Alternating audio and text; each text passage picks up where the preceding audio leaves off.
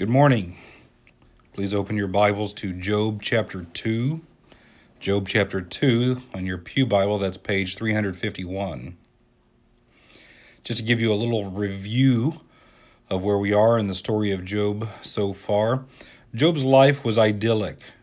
He was very faithful to the Lord in spiritual priority. He had his spiritual life as a priority. He was very righteous. He had God's glowing endorsement. There was no guilt found in him. He was doing everything, and he was doing it right. He was living the good life. He had 10 children, 7 sons and 3 daughters, and symbolically speaking with those numbers, that is sort of the perfect family, I think, in the ancient world. And he was extremely wealthy. But now he's low. He has been tested. And the book of Job is about testing. It's about suffering, but it's also about testing. Although that's not really what our sermon is about today. But Job is being tested to see if he will stay faithful to God throughout this trial, not knowing that he's being tested, thinking that he's being punished, not really understanding what's going on around him. And people later in the book, we're going to talk about his 3 friends today, and they will be very suspicious of what's going on in his life and saying it must mean that he's guilty. And last week in our sermon, what we saw was that Job's wife even recommended that he just die, just give up and die, curse God and die. That's how low he's gotten. Most of the time when people go through something very difficult, at least everybody else around them will say, stick with it. Just stick it out. You can be tough. You can stay at this. But no, she's saying, just forget it. Just curse God and die. That's how bad it is in Job's life. He has lost his wealth. He has lost his children. He has lost his health. Everything is going wrong for him. But he's staying faithful. He's passing the test. And today what we're really going to talk about is comforting people who are going through difficult times.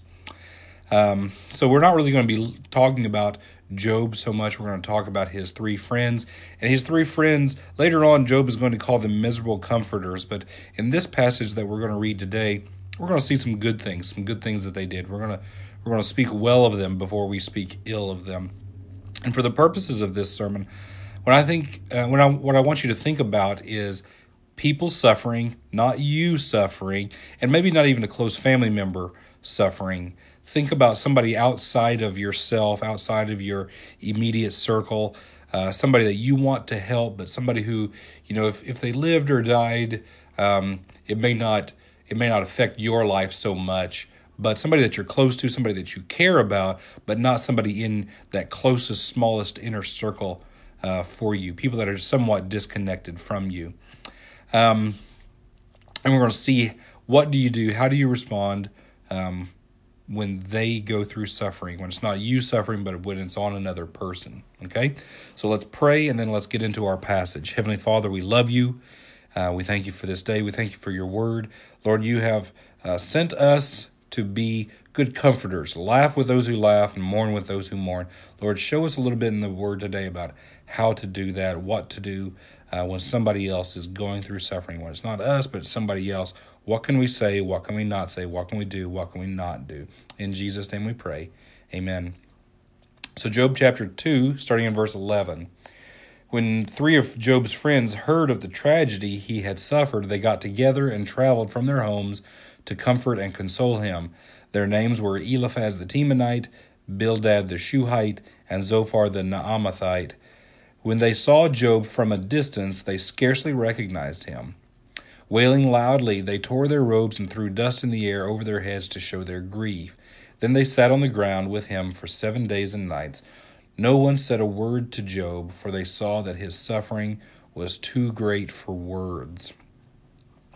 So these friends, who are they? Where did they come from? Like Job, they're not Jewish people. They're maybe Edomites. I have the theory that Job was an Edomite. Some of these other people were too. Eliphaz is from Teman, and Teman is a city in Edom. So maybe it's Eliphaz the Temanite, who's very near to Job. But then you have Bildad the Shuhite, and he's from someplace over near the Euphrates River, so he's from very far away. And then Zophar the Naamathite, nobody knows where he's from. They don't even know what Naamathite means. It might be a descendant of Namath, or it might be from the town of Namath, or something like that. Nobody really knows about him. But Teman and Shuha, they were real places, real cities that we know that they were. So Namath, we'll go ahead and assume that that's a place that just archaeologists haven't found yet. And so they were probably Job's peer group. So they're probably about his same age. They're probably near to him in wealth and status and importance. That's why they come to him. That's why they take it upon themselves to do this. Nobody else is in Job's peer group around, but these three guys are. And I guess that they've known each other for a long time, old college buddies or something like that. But the interesting thing to me is that when they heard about what happened to Job, they connected with each other. So they hear what's going on, and they send out messengers, and who knows who heard first. Maybe Eliphaz is closest to where Job lives, so he gets the message, and then he sends servants out to go find Zophar and Bildad and tell them, hey, you guys, I don't know if you've heard, but Job has gone through a terrible tragedy, and I'm going to go comfort him. Please come with me, and let's get together. And what I kind of see here is that they are conspiring to bless. They're conspiring to bless him. They meet up together, and they all say, hello, haven't seen you in a long time. How are things going? All right, let's get on the road, and let's go see Job. And I've seen people in this church do that. Just a few weeks ago, some people here started going through a very difficult time, losing multiple family members within a week to very, very unrelated accidents or sicknesses, and the people of this church sort of rallied around them and conspired to bless. They said, okay, who's going to do what? Who's going to visit when? Who's going to bring what? What do we do? We have this, there's a website called Meal Train that we have used several times in the past, where when somebody's going through something and there's a loss in the family, or maybe there's a birth in the family, it's not always bad things, but it's difficult times. What do we do? How do we bless? How do we rally? How do we conspire to bless? And these guys put their lives on hold. If they're in Job's peer group, then they are people who are of great commerce as well. They're agrarian. They're involved in trade. They've got servants, and they've got a big household and farm to manage. And yet they put everything on hold, and for weeks, months, I have no idea, but they put it all on hold. They put it in the hands of another person. They called their chief servant and said, I've got a personal matter to attend to. I want you in charge. Do this, and this. And when I come back, I'll expect that you'll have done a good job, but I've got something more important to do right now. And I've seen people here put their lives on hold. Last year we had a woman who had twin babies. One of the twins was in great need of medical care, and she was in the hospital for a month.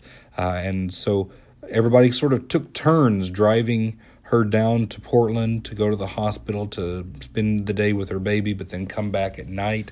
And people had to ignore other business. They had to ignore other responsibilities. They had to ignore their own family members to care for this one. And they did so willingly. They did so with a smile on their face, with joy in their heart. They didn't begrudge it at all. They did it all very willingly. And that's a great testament. Do you remember what Jesus said? Greater love has no one than this, that he would give up his life for a friend.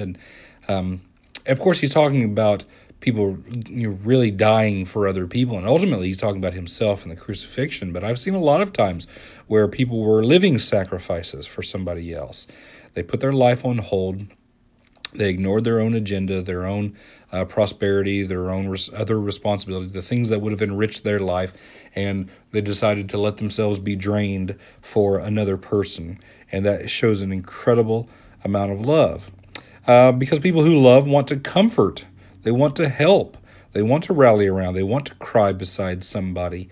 And it's not always easy to do. When you see what happened here when Job's friends came near him in the ash heap right outside the city. They didn't even recognize him. They said, "Who is that miserable wretch? Who is that poor guy?" And then they say, "Oh my goodness, that's him." When you see suffering up close, when you see it face to face, it's really hard to bear sometimes. When you see somebody who's wasting away from cancer or some other disease, it's really hard to look at them and say, "Wow, you used to be so healthy looking, even plump, and now you're just skin and bones. And I can't believe what death and disease has done to this one that I love." And so they were shocked. It was hard to see them. And when you go to visit somebody who's dying, you should be prepared and prepare yourself emotionally for what they look like. Nobody looks good when they're in the hospital. They're not on their, they're not primped and looking good. They're always pretty rough looking. And if they're dying, it's all the more worse. You may not even, if somebody's lost 20, 30, 40 pounds, 50 pounds, they don't even look like themselves sometimes anymore. And so you just kind of have to prepare yourself. And then you have to enter into that grief with them. And I like seeing that his friends, they tore their robes just like he tore his clothes. And they threw ashes on their head just like he threw their ashes, or just like Job threw ashes on his head. They followed the mourning customs. They did what was appropriate. Their appearance and their actions, everything were appropriate to the situation. And so it's very important for us to be observant about how we should behave in any situation where somebody is grieving, somebody is mourning, somebody is dying, somebody is very sad. And they gave Job time to grieve. They gave him 7 days before they even said anything to him. Maybe they said hello. Maybe they said, "Do you remember me? Do you recognize me? Do you know who we are?" Or maybe they did say nothing, absolutely nothing at all. But they certainly didn't argue with him. They're going to argue with him for 33 chapters later on. But at this point, they're just staying silent. They're just letting him grieve. And they're just being beside him. They're just being a listening ear. And for you, I think it's important for us to always remember that when somebody is going through something difficult, they don't need words as much as they need your presence. Sit beside them. You don't even have to say anything. Just make sure that they know you are there and that you're beside them, and stay as long as you can. Don't just sort of make an appearance, but just sort of stay for a little bit, even if they're quiet, even if there's nothing to do. Just sit there and be with them for as long as they need you, and let them speak first. Let them start talking. Let them say what they want to say. Maybe you can help, you can prompt them in some way, but not with a deep question, and certainly not with your own opinion. Just ask them, and how are you doing is maybe not even the best question. How are you feeling? I have no idea necessarily what the best question is, but I'll sometimes say, what all emotions are you feeling? Are you feeling every emotion? Something like that. I'm not even sure what the best thing to ask is. And if you don't know what to say, then just don't say anything at all. And for you, I don't know, if you're the one going through something difficult, I would say make sure that you're pouring your heart out to God. A lot of times people will sort of have the attitude, I think, that my prayers to God need to be very nice and very proper and very maybe even polite or just sort of reverent. And surely we want to have some reverence toward God. But you also want to pour out all of your thoughts, all of your feelings, all of the darkness even in you. Pour it out to God. If you read the Psalms, you'll find that David didn't shy away at all. He didn't make believe that everything was okay in his prayers. He poured everything out to God. But the fact is that to me, if you've got very dark thoughts that you want to get out, I would get those out in prayer more than to your friend. There are things that are very hard for me to hear, or maybe very difficult for another person to hear, but you can certainly pray it to God if you need to say it out loud. Give it to God first. I would even say that God deserves to hear more than anybody else. He deserves to hear first how you're feeling, what you're thinking, how low and how dark it gets in your mind and in your heart. He knows your thoughts and feelings anyway. So I would say give him the privilege, give him the right to hear everything you're going through first. Make sure that you pour it out to him before you pour it out to a friend.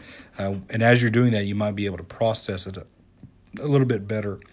But your friends also are ready to hear.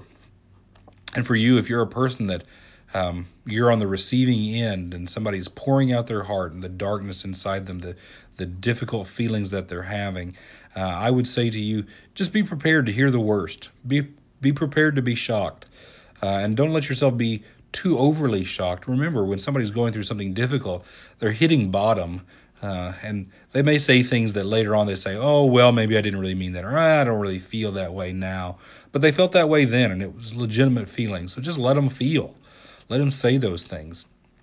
Now, if somebody's talking about suicide, make sure that you pay attention to that. And I'll say this. When I was in China, the organization that we were with had a psychologist on staff, and that person sort of trained us a little bit about how to see, how to deal with somebody who's going through a very difficult time. And there's a lot of suicide in China. There's a very high suicide rate in China. Rates are climbing in the United States as well, I think, as hopelessness rises. But in China, it is a very serious problem. It's a sort of epidemic. They have some sort of anomalies of, there's sort of norms of suicide, and they kind of break some of the norms in China. They have more suicide than per capita than usual, more women that commit suicide than men, and that's just the only country in the world, is what I was told, that has that truth. And college students, among college students, there's a very high suicide rate in China. In the campuses that I worked on, there were suicides. In the largest campus I worked at, it was a very large campus, one of the largest campuses in China. They had 4 suicides in one semester. And then at the small school where I taught, which was a very small school in a very small town, at least by Chinese standards, there was 1 suicide in the year that I was there. But it affected the campus in an amazing way, a great way, huge way, because it was done right in the middle of campus. And everybody sort of had to walk by that spot daily.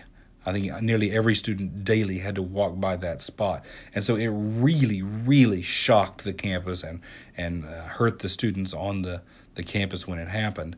Anyway, this psychologist in our organization said that you should not be afraid to talk about it. Talking about it does not increase the likelihood of it. And if somebody is thinking about suicide, they will often be very honest with you about it. If you say, have you been thinking about suicide? They will honestly tell you yes or no. And if you ask them, how would you do it? They will honestly tell you how they would do it.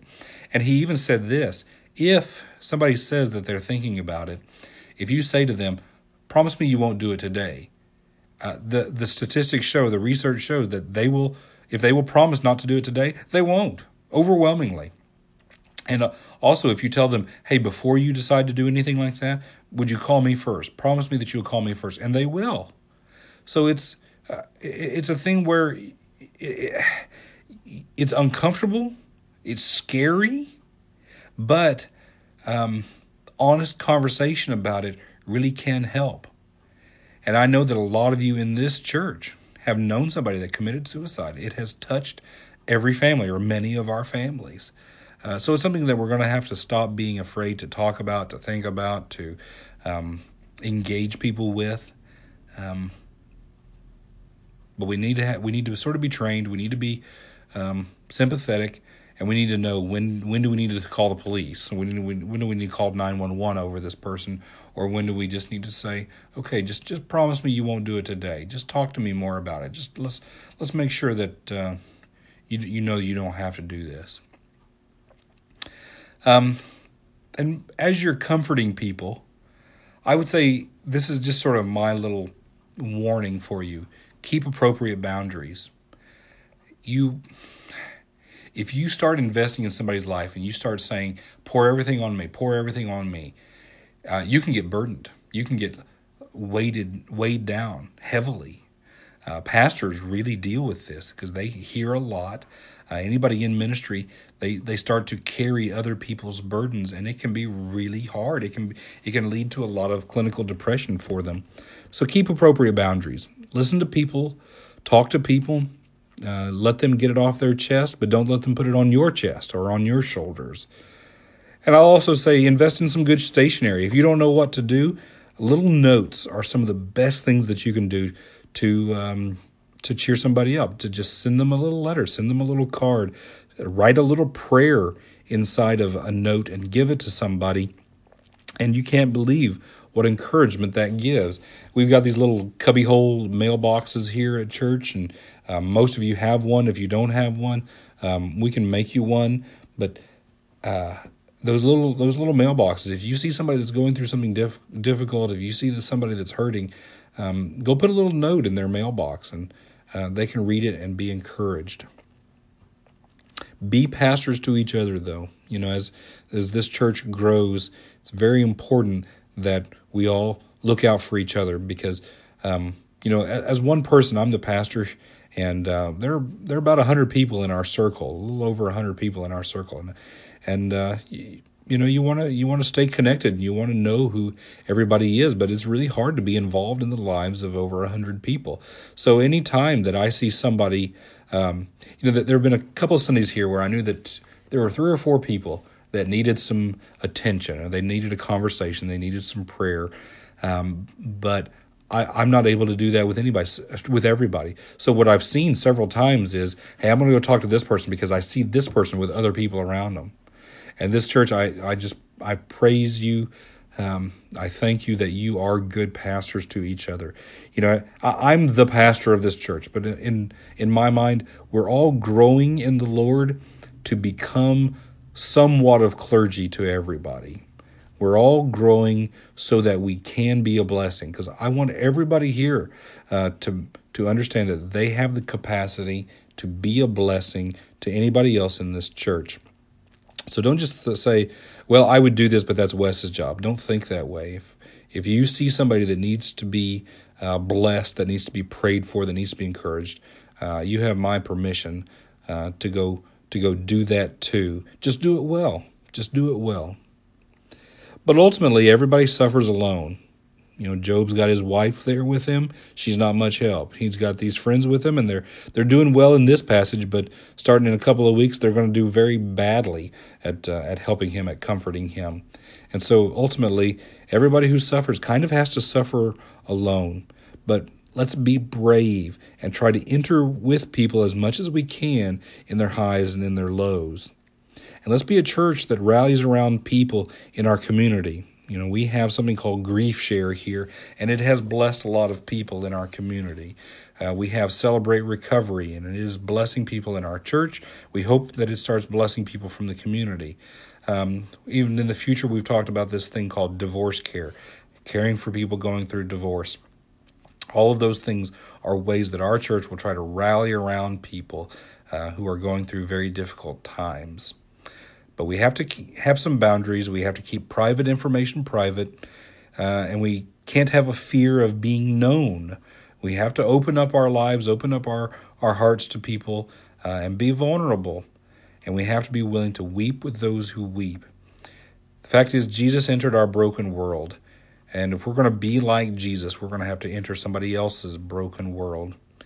So don't try to be God. You can't do everything for them. You can't bear every burden for everybody, and don't even try. And we're all not really here theologians. We're Bible students and all that, but answering the question of why and the ultimate reason for pain and everything, we may not even be very good at that. And unless you really are a clinical psychologist, let's try not to be a psychologist to anybody either. And God hasn't told us to be Him. And He hasn't told us to be theologians. Bible students, yes, but not theologians, and not psychologists either. What has He called us to be? He's called us to be friends. So let's be friends to everybody. Be friends to the hurting. Be friends to those going through difficult times. And let's talk to them bravely, forthrightly, clearly. Let them talk. Let's be silent when we need to be silent. Let's pray for people when we can. Let's encourage people as much as we can. Let's put our lives on hold for other people as much as we can. And let's just be good friends. Let's bless in that way. Let's rally around the wounded. Okay? Let's pray in Jesus' name. Lord, we love you. We come to you in Jesus' name, asking you to empower us to be good shepherds, to be good comforters, to be good friends to people. people in the church, and also people in the world, Lord, our neighbors, the people in our community. Lord, when a tragedy happens, when something difficult happens, Lord, please help us to be there, Johnny on the spot, ready to weep with those who weep, ready to be a shoulder to cry on, ready to hear somebody's grief, and help us to know how to react, and help us to react properly. Help us to be good friends and help people and encourage people and keep them on the track that's leading towards you. In Jesus' name we pray. Amen.